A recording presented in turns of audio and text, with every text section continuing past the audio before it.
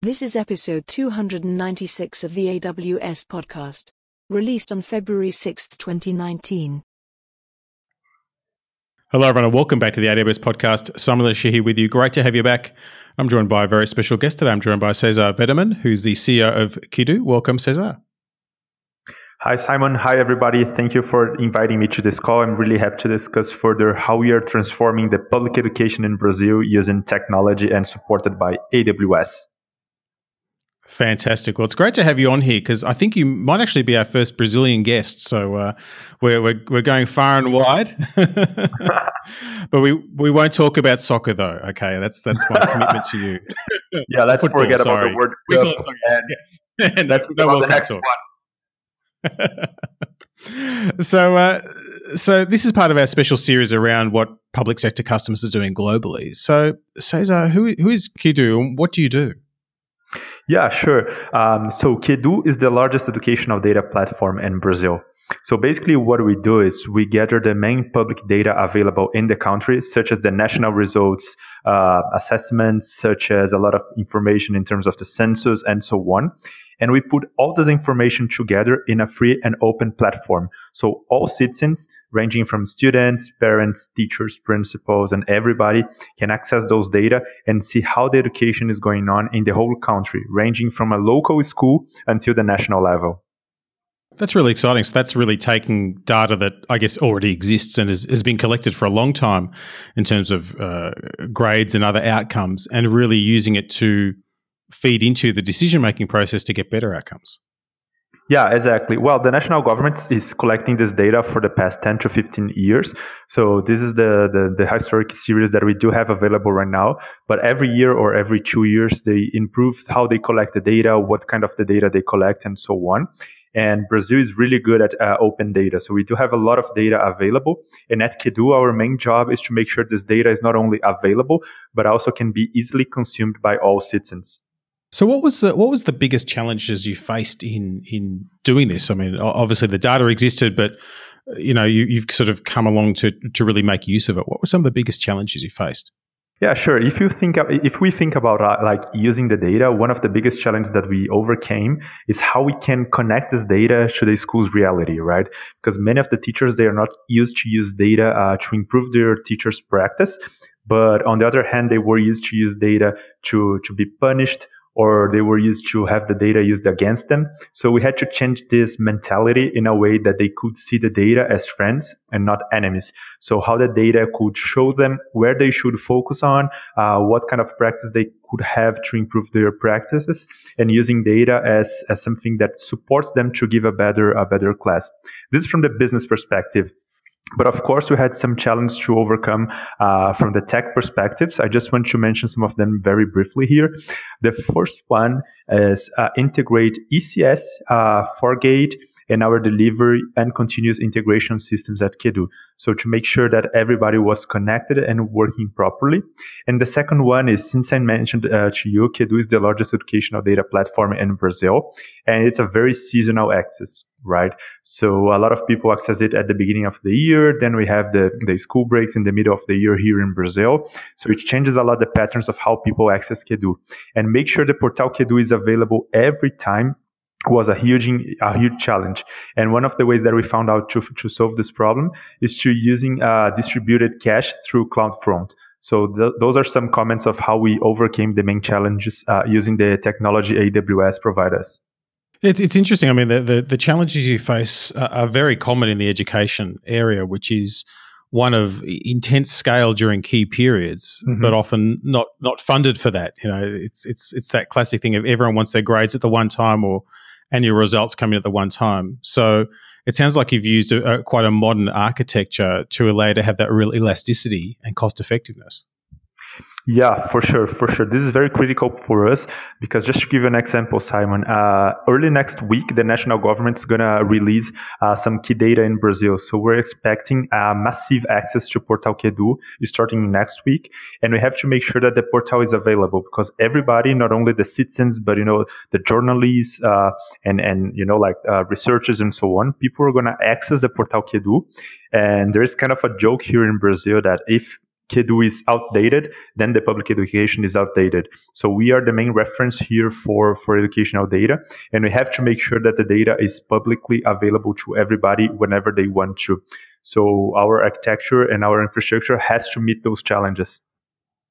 Well, it's a great status to have in the country, but that does put the pressure on. And I know that a lot of online services face some of those challenges that are pretty common across the internet. Things like bots coming to the site, screen scrapers, all those other good things that once you have good data, people want to get it and use it for other things. Did you have to tackle some of those problems? Well, absolutely. For sure, we had a lot of attacks coming from bots, and some of them were good bots, but we also had the bad bots. And of course, we had to put some layers to make sure we could prevent those bots to, direct all the traffic and make sure we could use our traffic and our platform to provide good information for citizens and not for bots. One of the things that we developed, and again, together with Amazon and our partner, is to how we can provide data in a more scalable way for those people who needs the data, not through a website, but through a more massive way of consuming them. So since we identified some bots, we tried to identify where they were coming from, especially the most common ones, the ones that were accessing Kedu more often. And we provided some other ways for them to consume the data. So we basically kind of opened some database, and we opened some data to make sure they could access it in a way that were easier for them and didn't prejudice how we make our data available to the general public. That's a really interesting strategy. I mean, I think we all kind of have this view of bots being bad, which a lot of them are. Yeah. But you've taken that and said, well, let's analyze that use pattern and see, is that actually, I guess, customer demand in disguise? And by recognizing that, you're able to actually create a more formal way for them to access it, which they probably were happy to do because it means their bots aren't breaking every time you break the site. Yeah, exactly. What we found out is of course, there is a huge demand for accessing the data in a very easy and friendly way. So as I mentioned to you, educators, citizens, and so on, they really want to go to the website and see how their schools are performing, right? But there is a group of users like researchers, journalists, entrepreneurs, and a very particular group that doesn't need the data very easy to see, but they need the data easy to consume because they want to cross this data with their own data. They want to perform analysis and so on. So what we started doing is using expertise of how we treat data, how we organize data, how we standardize data, and let them have access to this kind of data. Because our position is we are very, very focused on supporting the education ecosystem in Brazil and worldwide. So for us, it's not interesting just to have traffic on our website. Our main interest is to make sure the data is used to improve the public education. So anything that we can do to support this mission, we are doing it, even though it's providing data in a more organized way from a technical perspective for a smaller but very strategic public, such as the journalists, the researchers, the entrepreneurs, and so on. It's a great outcome and a great way to tackle that problem from a different perspective. Speaking of outcomes, what are some of the educational outcomes that you found from the platform existing? Oh, this is a great question, Simon, because I didn't mention before, but we do have two main products at Kedu. The first one is the portal that I mentioned to you. And we do have a second one called Kedu Assessments, which in a nutshell is a tool that we use to support large-scale assessments for public schools. And we bring the same intelligence and the same analysis that we use for public data for private data. So we make sure the schools and the cities, they can use the same intelligence and the same reports that we do have using the public data for the data that they can collect every day or every month. Right. And one of the main outputs that we have is that we not only provide grades, let us say that, John scored A and Peter scored B, because this is very focused on the student level, but we are much more focused on the knowledge level, which means that we are not interested in saying how Peter or how John scored, but we are much more interested in saying which part of the content, which part of the knowledge needs the most attention, right? And it changes everything. And one of the key results that we have is that we saw an improvement of 11 percentage points in a particular city after using the solution. And how it works, because the teachers, the principals, and all the educators, they could focus on what part of the content need the most attention. So rather than saying that a particular student's not doing well and they are responsible for not learning, what we do is we put a light on where teachers have to focus on, where teachers need to pay more attention on, and based on that, they can share with other teachers the best practices, what they're doing that works, and so on, and give better classes, which for sure represents better learning. So at the end of the day, we are using data to help teachers focus where they need to focus the most, and based on this, the students are learning more. That's a great result of actually applying that. And this is, I guess, the proof in the pudding, as they say, is an 11% increase. I think most educators would say that's a statistically significant thing where it's hard to figure out where to put your limited resources. To get that sort of result's fantastic. Yeah, I mean, this, of course, it was not like a very rigid study in a way that we didn't do, randomize the control group and so on. But of course, the first time we saw the results, we weren't believing because, as you mentioned, it's a lot. So our very first hypothesis was that the test was easier and that's how they improved so much. And the good thing about working with data is that we had the data to run our analysis, right? And then we started running the analysis and comparing the tests, the results, and so on. And we had great numbers and great results showing that the tests weren't easier. And so the second thing that we thought was, okay, but maybe the schools did another thing, a different, project, a different approach that assured a better result. So we went to that city to see what kind of work they were doing and how they improved it so much. And for our great surprise, when we arrived there, we saw the teachers and the principals discussing our numbers and discussing our reports in a way that they were building action plans using the reports and the numbers that we provided. So when we saw it happening and when we saw teachers really engaged, not in finding like who to blame, but how they could improve their strategies and their teaching, we were very, very confident to see how the solution and how the platform is supporting them to improve their practices. That's really fascinating. And Brazil, like a lot of countries, has both a huge diversity of geography. It's a very large country and also has a big socioeconomic spread as well. How do you tackle some of those challenges? I'm not expecting that there's computers in every classroom across Brazil. Yeah, this is also a great question, Simon, because this is one of the questions that we hear the most, how we apply digital online tests facing a very hard and challenging infrastructure in Brazil.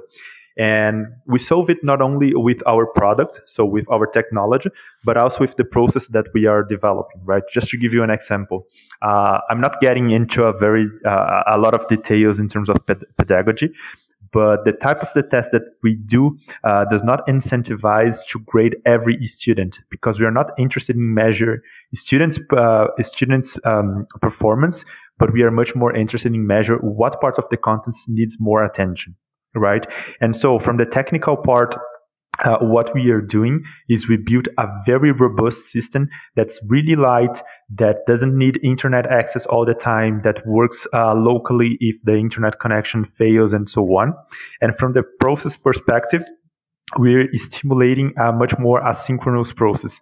So rather than having all students and from all classrooms doing an assessment, let's say on Monday, 8:30 a.m., we incentivize the teachers to break down the classrooms and make sure they can do assessments like 10 to 15 students per time, right? And if we take a look at the numbers, if we take a look at how many schools have at least 10 computers for students to use, we have from 50 to 60% of public schools in Brazil with this infrastructure. So even though we are still far to reaching 100% of all schools, we do have the majority of the schools with the infrastructure needed for running online assessments. It's a great way to segment and to tackle without requiring a higher technical bar, which is really, I think, very, very innovative. And so, Cesar, you've obviously gone through a really interesting journey at Kadu. What are some tips you might have for others who are listening? Well, it's really hard to give tips because I consider that we are still learning. But since we're dealing a lot with the government and the public sector, I think one of the key aspects for us is the first one, to persist. Because of course it's a challenging sector. The things don't work as we expect. But on the other hand, the potential for impact is huge.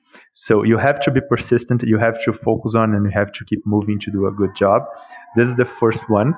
And the second one, which is it's valid for all sectors, is never ever forget to listen to your users, right? Sometimes we tend to think that we know more or that we have more experience, but it's impossible to know more than a teacher that's on the classroom that know exactly what he or she needs. So make sure you get close to your users, make sure you're listening to what they have to say, make sure you understand how they feel, how they are experiencing your solution. Because many times what works better is not the most complex solution, but the solution that's maybe simpler, but much more effective. So get closer to your users, and for sure you're going to design and build a solution that's great and can have an impact to change the world. Absolutely. Great advice there. And so Cesar, if people want to visit the Kedu site, where do they go? Yeah, if they want to visit Kedu, just go kedu.org.br. So Kedu, QEDU.org.br. And even though the website is in Portuguese, it's pretty easy to navigate, and you can click and view using graphs, using the map, and so on. And even though if you don't understand the words, you can get a good perspective of how education is going on in Brazil, how is the progression, and how it's been improving over the years. Sounds great. Sounds like there's plenty that everyone globally can learn from an education standpoint, which is excellent. Cesar, thank you so much for being so open and for sharing your journey and what's been going on in Brazil on the podcast today. Thank you very much, Simon. It's a pleasure to be here, and I hope you guys can visit Kedu, and if we can help somehow, just let us know. And thanks everyone for listening. We do love to get your feedback. AWS podcast at amazon.com. And until next time, keep on building.